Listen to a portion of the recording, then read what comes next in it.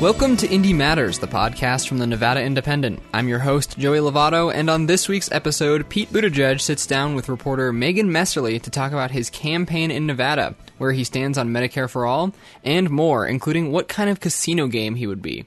After that, I chat with intern Mark Hernandez about his story on a veterans court in Reno, and what it's doing to help vets get their lives back on track.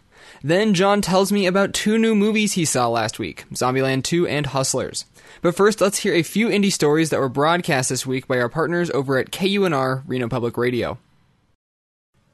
From reporter Megan Messerly, the city of San Francisco has blacklisted Nevada for its restrictive abortion policies, banning city-funded travel and new contracts with businesses in Nevada starting in the new year. Nevada earned a place on the blacklist because state law only allows abortion in the first 24 weeks of pregnancy, unless the mother's life or health is in danger, instead of allowing them until the fetus is considered viable, a similar but slightly looser standard. San Francisco's decision to blacklist the state of Nevada comes just a few months after the democratically controlled legislature and governor created a new law, nicknamed the Trust Nevada Women Act, that removed long-standing criminal penalties on abortions. It also removed requirements that doctors ask a woman's age, marital status, and explain to her the emotional implications of having an abortion before performing the procedure.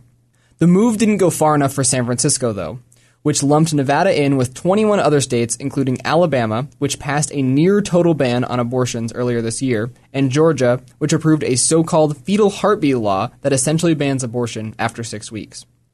From reporter Riley Snyder, former FBI Director James Comey's visit to UNLV last month for a moderated discussion with former Governor Brian Sandoval, a book signing, and dinner with up to 24 VIPs cost the university's law school $54,000.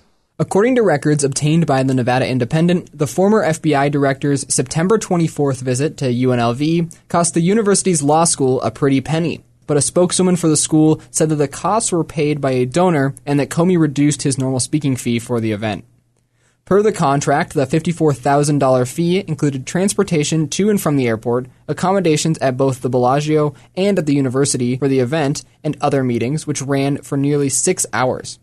In addition to the publicized 90-minute moderated discussion with Sandoval and book signing, Comey was also contractually obligated to hold an informal meet and greet with 10 to 12 community members with candid photos taken.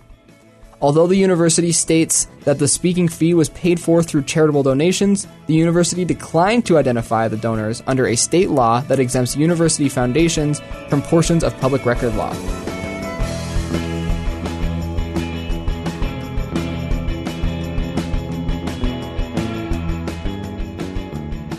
So I wanted to start off, first of all, thank you for coming and joining us on the podcast. You're our first presidential candidate on the podcast, so we appreciate that. You're also the first candidate to officially RSVP for our Indie Forum, so we're really excited about that. We're looking forward to it. Yeah, and your staff was noting to me before you got here that you were the first to file in Nevada, so there's just been a bunch of firsts for you here in the state. So I wanted to start off, though, talking a little bit about something that came up in last week's debate, Medicare for All. Obviously, you were pressing Senator Elizabeth Warren fairly hard on the issue. You've released your Medicare for All Who Want It plan. I want to talk a little bit about the cost issue, which you were pressing her on. But before we get to that, there's been a tweet of yours from 2018 that's been circulating around Twitter, and a lot of folks have been talking about it. I wanted to read it for our listeners in case they're not familiar, but in it, you say, "I, Pete Buttigieg, politician, do henceforth and forthwith declare most affirmatively and indubitably unto the ages that I do favor Medicare for all, as I do favor any measure that would help get all Americans covered." So what changed? Nothing. Well, first of all, as you can tell from the tone, I was in kind of a fun exchange with somebody on Twitter. But look, only in the last few months did it become the case that Medicare for All was defined by politicians to mean ending private insurance. And I've never believed that that's the right pathway.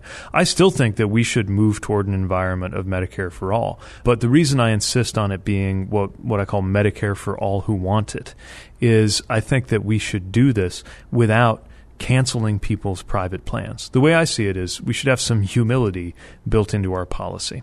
And if folks like me are right that this public alternative we create, this Medicare that you can buy into if you want it, if folks like me are right that that's going to be the right answer for most Americans are going to choose it, and it will become the only provider or the only insurance option that most people use. If for some reason people want to stick with what they've got and this public alternative is not preferred for them. Well, then we're going to be really glad we didn't force it on anybody. So no matter how you cut it, I think the best approach is to make this Medicare option available to everybody, but not command everybody to adopt it. Especially, I'm thinking of folks like the culinary workers right here in Nevada. There are a lot of labor union members who have negotiated very good health plans that are part of their compensation. And I don't think they want to be forced into a plan they don't know before they have a chance to actually see the difference and decide for themselves. I trust people to decide what the best plan is for them. Right. And I think you bring up an interesting point with the unions, right, with the culinary union here. I've talked to them as well, and they've made that same point. They've been negotiating for this plan over so many bargaining cycles. They don't want to see that plan just go away.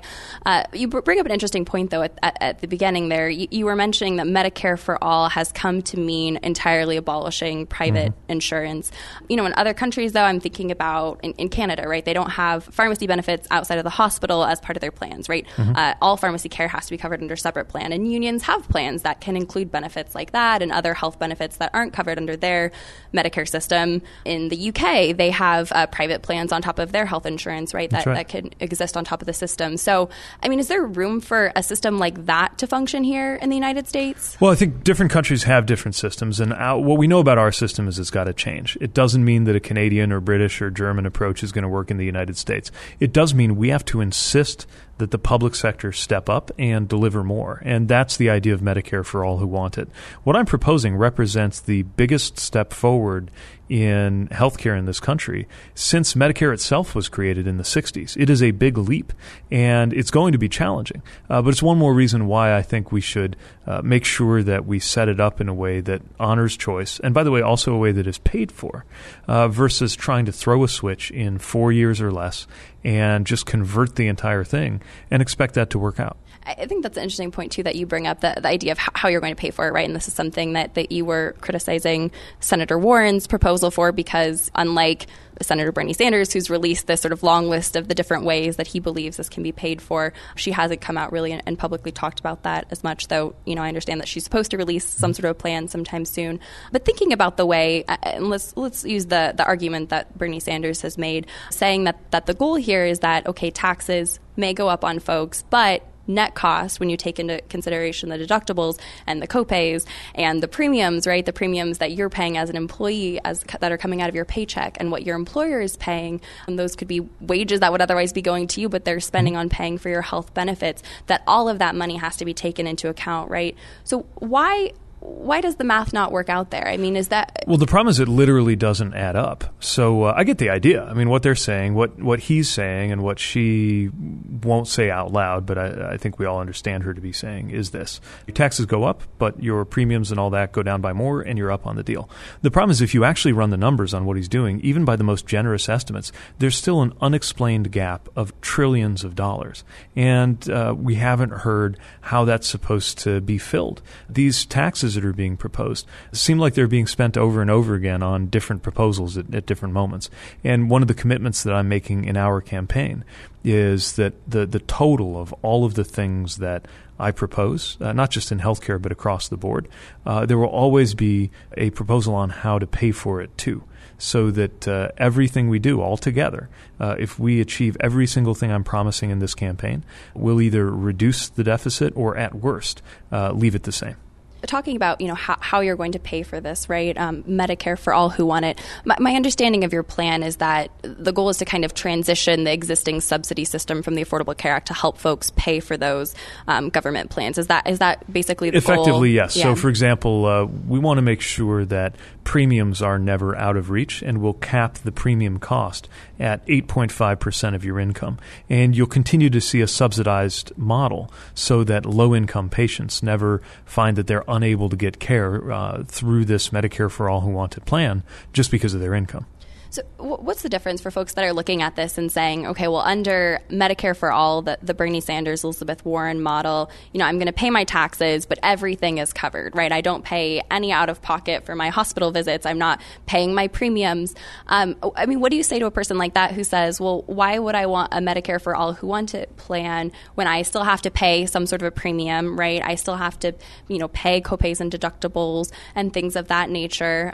What are they going to get out of that kind of a plan that they're not getting out of their existing plan? Well, I believe it's going to be better than most existing plans, but this is kind of the point. I'm going to put it to the test. And instead of telling you, come on this plan and you're going to have it and you're going to like it, whether you want to or not, I'm saying we're going to create this because of the scale, because of the risk pooling, and because of the negotiating power of Medicare. I believe it will be extremely competitive and maybe even better than any plan out there. But I'm not going to assume that's going to be true. We're going to go out there and show it and leave the choice to you. I guess that's the biggest difference, is trusting individuals to make the right health decision for them rather than telling them what's good for them from Washington. And do you see a difference between, asking someone to pay a premium and asking someone to pay a tax? Aren't you just paying the government money either way you put it? Yeah, I think in the end, the real question here is how do we make sure that you get covered, and how do we make sure that you get covered in a way that is affordable? And if you're low income, that's no barrier. There are a lot of different ways to do it. My approach is just one that also makes sure that you have choice, and that's what most Americans, including most Democrats, want. And I think we should honor the wishes of most Americans and most Democrats on this central issue of the Democratic primary and I think of the election. I'm going to transition to another topic, so we don't spend the entire podcast talking about Medicare for All, though I know it's obviously a topic that you've been keeping a close eye on. But the issue of big tech is one that's been in the news a lot lately, and I know our Attorney General here, Aaron Ford, just joined in on that investigation with 46 other attorneys general looking into antitrust allegations against Facebook. Also came out yesterday, a Bloomberg report that Mark Zuckerberg personally recommended a couple campaign staffers who you hired, and that's sort of brought up this question of, are you too close, are you too cozy with big tech, especially when some of your competitors in this race have been going very hard against them and wanting to break up Facebook and other tech conglomerates. Do you think you're too cozy with big tech? No, and I actually agree that tech has too much power right now. I think that we need to investigate these companies that have acquired, in many cases, their competitors or made acquisitions that have made them grow so big that it's creating a monopoly problem. I think there's another issue around data security and data privacy, and I have proposed that we set up a strong national law on data. What we've got to do here is across society make sure that no one company, no one person has this kind of power. And that's going to be particularly important as we know that in the future, the reliance on tech is only going to increase. I also think that Facebook made a terrible decision when they said that they're not going to accept any responsibility for whether the ads that are put on their platform by politicians are actually true. We wouldn't accept that from a TV station. We wouldn't accept that from a radio station. We shouldn't accept that from an online platform either. You don't support breaking up big tech companies, though, like Facebook, correct? Well, there's a good chance that they will be broken up under my administration. What I don't support is, as a candidate, as a politician, choosing a company and saying, I declare this company is going to be broken up, because there's due process here. There are investigative and legal processes going on right now. But I do believe that regulators, and certainly the FTC, should be empowered to block and, if necessary, reverse some of these acquisitions that went on. And what would you say to folks who did see that Bloomberg report yesterday, right, and are saying, this is, kind of strange. I have some concerns about Facebook. It does feel like there's a close relationship here. What would you say to folks who feel concerned about that? Well, we got thousands of resumes from hundreds of people who were sending long names of Democrats that they knew who were interested in being on my campaign. It doesn't exactly amount to a close relationship. And, we're proud of the staff that we have, and there are people who share our values. And the fact that one or two of those resumes came from somebody who's high profile in the tech industry doesn't really tell you nearly as much about what I'm going to do on tech as my actual tech policy does, which I'm happy to describe to anybody. Sure. Weren't you also the 257th Facebook member? Yeah, I remember when I was on campus when that stuff was getting started, and I remember when it was first, it seemed like just this quirky thing on campus that somebody was creating. And it has now grown into something that I think needs to be regulated, needs to be managed, because we've seen all the impacts that it can have on society. But yeah, I remember the atmosphere when I think people still treated the internet like this delicate thing that you had to just leave alone, don't regulate it because nobody knows where it's going anyway. And now we've seen just how much money, just how much power can accumulate on these platforms, and it's why they need to be regulated. There was a New York Times article that came out this morning talking about, the state of the race and was talking to a lot of Democratic establishment types, just looking at the field of candidates and the way things are, a couple months now out from Iowa. And one of the things they were saying is it seemed like there was a sense that folks were concerned about Joe Biden, both in terms of his fundraising numbers and his debate performance, and wondering if he had the energy to carry through. And, the article was kind of talking about people saying, well, maybe Hillary Clinton should get in the race, or maybe Michael Bloomberg should get in the race, right? Speculating that, there should be a sort of more moderate option to maybe an Elizabeth Warren or Bernie Sanders type. Does that concern you that there are folks out there looking at this saying we need another sort of moderate type, a sort of backup option to Joe Biden, when you've kind of positioned yourself in that lane, have you not? Yeah, and this happens every 4 years. There's a certain season where people get anxious in this way. But I would just say that whatever problems there are in the Democratic Party right now, a shortage of people running for president on the Democratic side is not our problem. We've got more than enough candidates. And the proposition I'm laying out there is, look, if you want the leftmost possible candidate, you've got your choice. And if you want the candidate who's spent the most years in Washington under their belt, you've got your choice. I think most people are looking for something else, and that's where I come in. I could be your candidate if you're looking for something else. The article, too, the way it sort of framed it was, okay, there's, Joe Biden, we're not sure about him. There's Elizabeth Warren, maybe she's a little bit too to the left. And the criticism it had of you was, Pete Buttigieg, maybe he appeals a little bit too much to white voters, but can he expand his base? And, whether that's true or not, there must be a perception out there, right, that there's a certain kind of Buttigieg voter. So what do you need to do to prove that you are a candidate that can appeal to a diverse cross-section of voters? Well, it's one of the reasons you see us engaging so much in states with more diverse voting bases. We'll be here in Nevada a lot. We'll be in South Carolina a lot. And nationally, we're bringing a message that speaks to voters where they are, including our Douglas plan on dismantling systemic racism, which I believe is the most comprehensive plan any candidates yet put forward in this race on the subject of race and what America needs to do to move forward.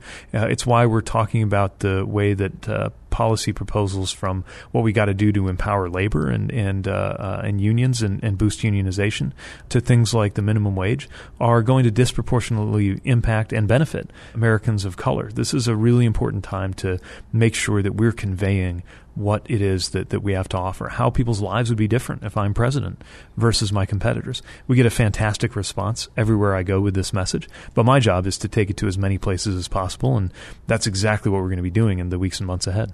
I wanted to ask you, you've ramped up your campaign here in Nevada a lot in the last couple of months. I was checking the calendar, and you've been here 3 times in the last 30 days. I think the last time we talked in early August, you'd only been here 3 times total, so you've doubled that now in the last 30 days. Why has Nevada become such a focus for you so recently? Well, I've always been excited about Nevada. What we're finding as we continue visiting is, first of all, we're getting a great response. It's very encouraging. Nevadans seem excited about what it is we have to offer. The second thing is, this is a state that really seems to focus on the future. People here, I think, are looking ahead, even demographically. They say that what Las Vegas looks like today is what America will look like in the 2050s, which is when I would reach the current age of the current president.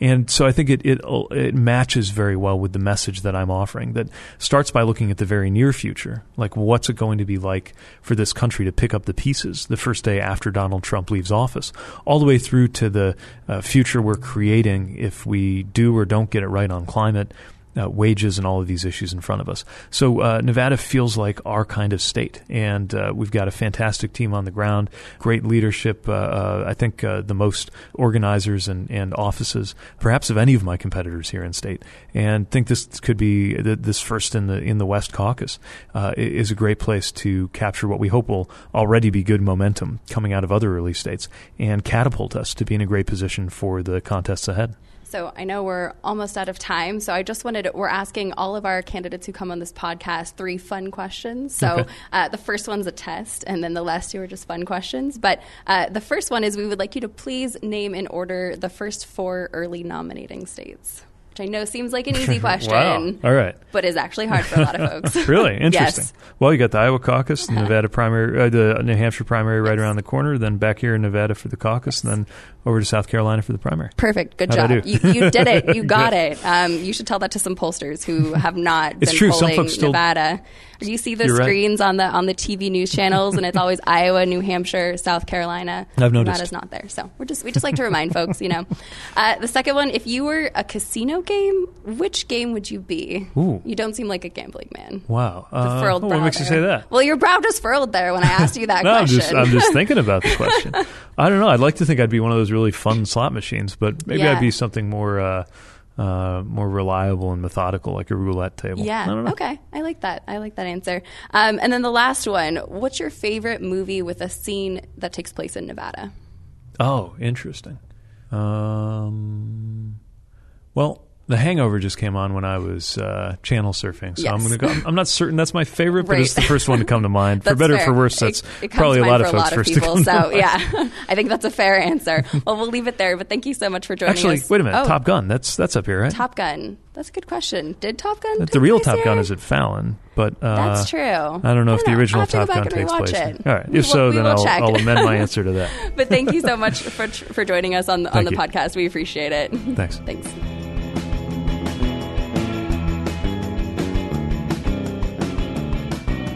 All right, how's it going, Mark? We've met up to talk about your story on veteran courts. You want to tell me a little bit about that? Yeah, so the Veterans Court here in Reno is just finished its first year, and this is something that was put forth thanks to a statute in the legislature back in 2009. And this is the first year that it's been successful in Reno, and out of the 30 participants, 4 people were able to graduate. And the big thing with their program is that once the veterans graduate, they actually get their records, charges dismissed, and their records sealed, so that they actually have a good second start. Are these veterans that have done like felonies, or is this just misdemeanors? This is all misdemeanor level, like anything under a fine of like $1,000. This is mostly possession-related substance abuse. That's why this court is also different, because it's not just punitive, it's more rehabilitation-centered. Okay. So they want to help these people before they get back out there. And this is the first year that it's happened in Reno. Has this been a thing in Vegas or any other place? It exists down in Vegas, and there's another one in Henderson as well. Have other states seen success with courts like these? Yes, there are. I actually couldn't tell you how many states, but this is nationally, this is a thing that's been progressing quite steadily in the last 10 years, and they've had a lot of success because so many people who go into these courts, a very small percentage are actually repeat offenders. Everybody else tends to be actually rehabilitated. These courts, can you explain to me, does it look like a regular courtroom and it's just for veterans? Is that what's going on? Well, we were able to go to the graduation, which was just in one of the courtrooms, but they actually have an entire courtroom just set up for them, which is the Judicial Second District Court here in Reno. And what they do is the people who are participating do 3 check-ins a week, including classes. So it's a whole court system, but also kind of like a communal setting where both the prosecutor and the defense attorney work together to try to help reduce sentences or just push them through the process legally, but also help them. So with courts like these, they only serve veterans in the community? This is for veterans and active service members. And do they see higher crime rates and like petty crime rates, like these under $1,000 fines with veterans? They actually have more problems when it comes to substance abuse, mental health, suicide, but these all always go hand in hand with especially the smaller crimes of carrying or possession of drugs. That's the problem. And how many people did the court see go through it this year?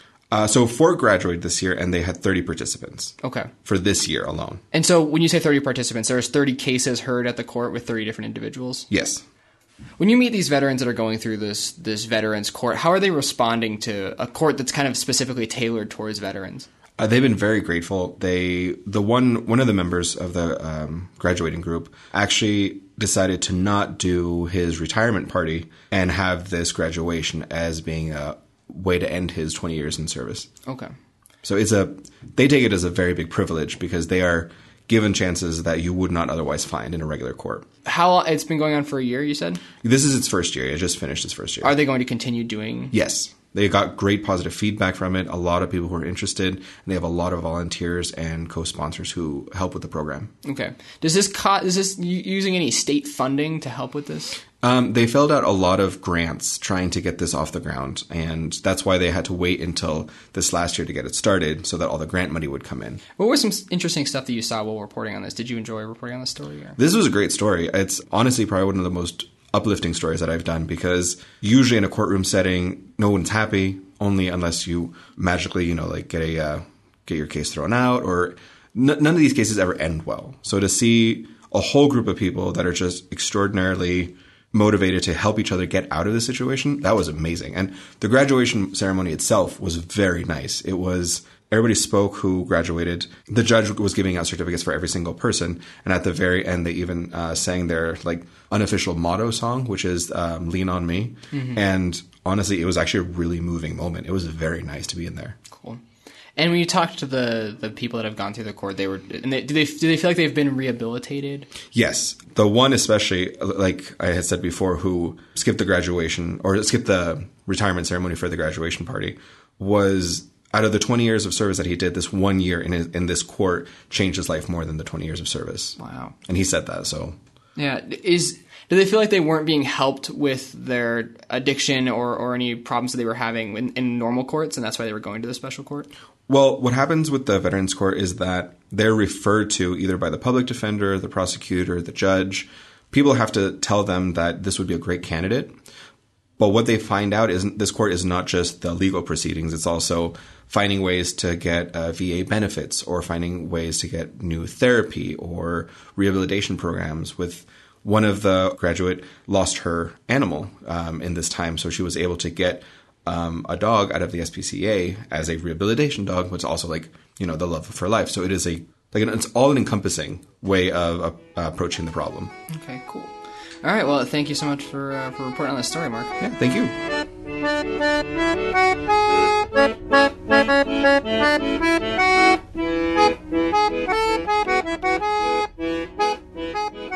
All right, cool, John. So this is the last segment of the podcast, and as you've wanted a movie review segment for a while. You've got to do one already, but you said you saw 2 movies last weekend. You want to tell me what those were? Let's make sure that we don't tell Elizabeth Thompson, the managing editor, that we're doing this, Joey. We know she's opposed to my movie reviews. That's right. I think it's your opinions that she's opposed to, not your reviews.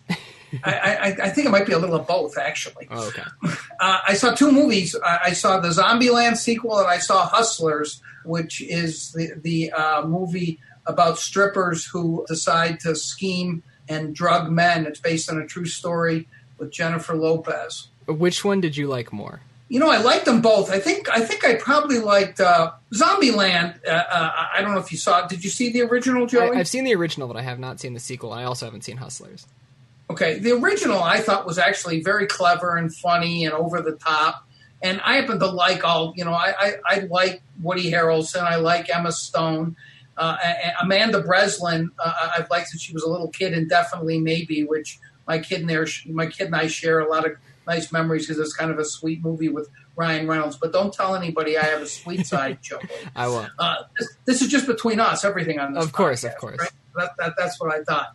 So I liked the original, and I thought that the sequel was actually very much like the original, very cute, funny. The violence is over the top, but there was one very disturbing aspect of the sequel, Joey, and it has haunted me. It's as if the producers of this movie were specifically trolling me. And what was that? Because Rosario Dawson's character in this movie, I don't know if you know this, is from Reno, which she refers to as the biggest little city, but she keeps talking about being from Nevada. Oh, no. She's one of those. You know how that grates on me. And so I feel that it's necessary now to disqualify her boyfriend, Cory Booker, from any standing in this state because his girlfriend cannot pronounce the name of the state correctly. I think that's only fair, don't you? I think that's how politics work. If you can't pronounce the state, you're not allowed to run there. Right, and so it was, I have to say, Joey, one of the highlights of my Twitter life that I put out a tweet to this effect, which got a lot of likes and retweets, and Rosario Dawson actually went on and liked the tweet. So that shows me she has a great sense of humor, so she's aces in my book. Oh, well, that's good. All right, well, we're sorry to say that Cory Booker will no longer be running in the state, but at least Rosario Dawson is a fan of yours. Yes, exactly. So, it's good news. It's good news for me, not so good news for Cory Booker, whose name now cannot legally appear on the ballot because of that mispronunciation. And so Hustlers.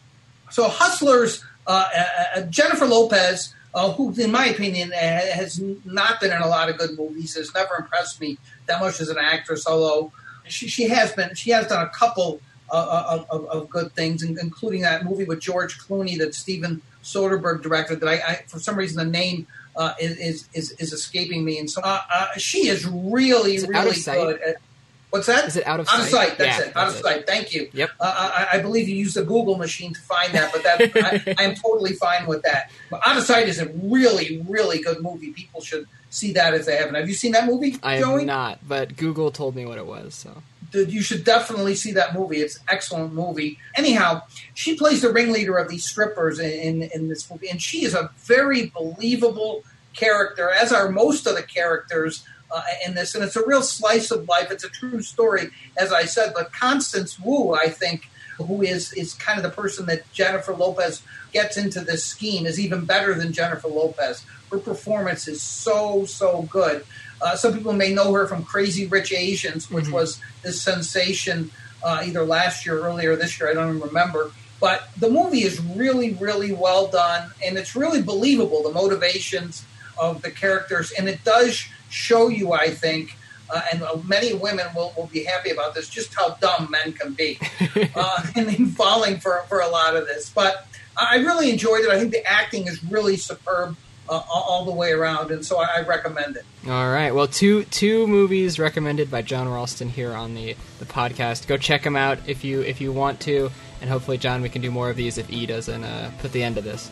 We're not telling her about it, Joey. Remember that. That's right. We're not telling her. All right, well, have a good weekend, John, and if you see any more movies, you'll let us know, I'm sure. I will.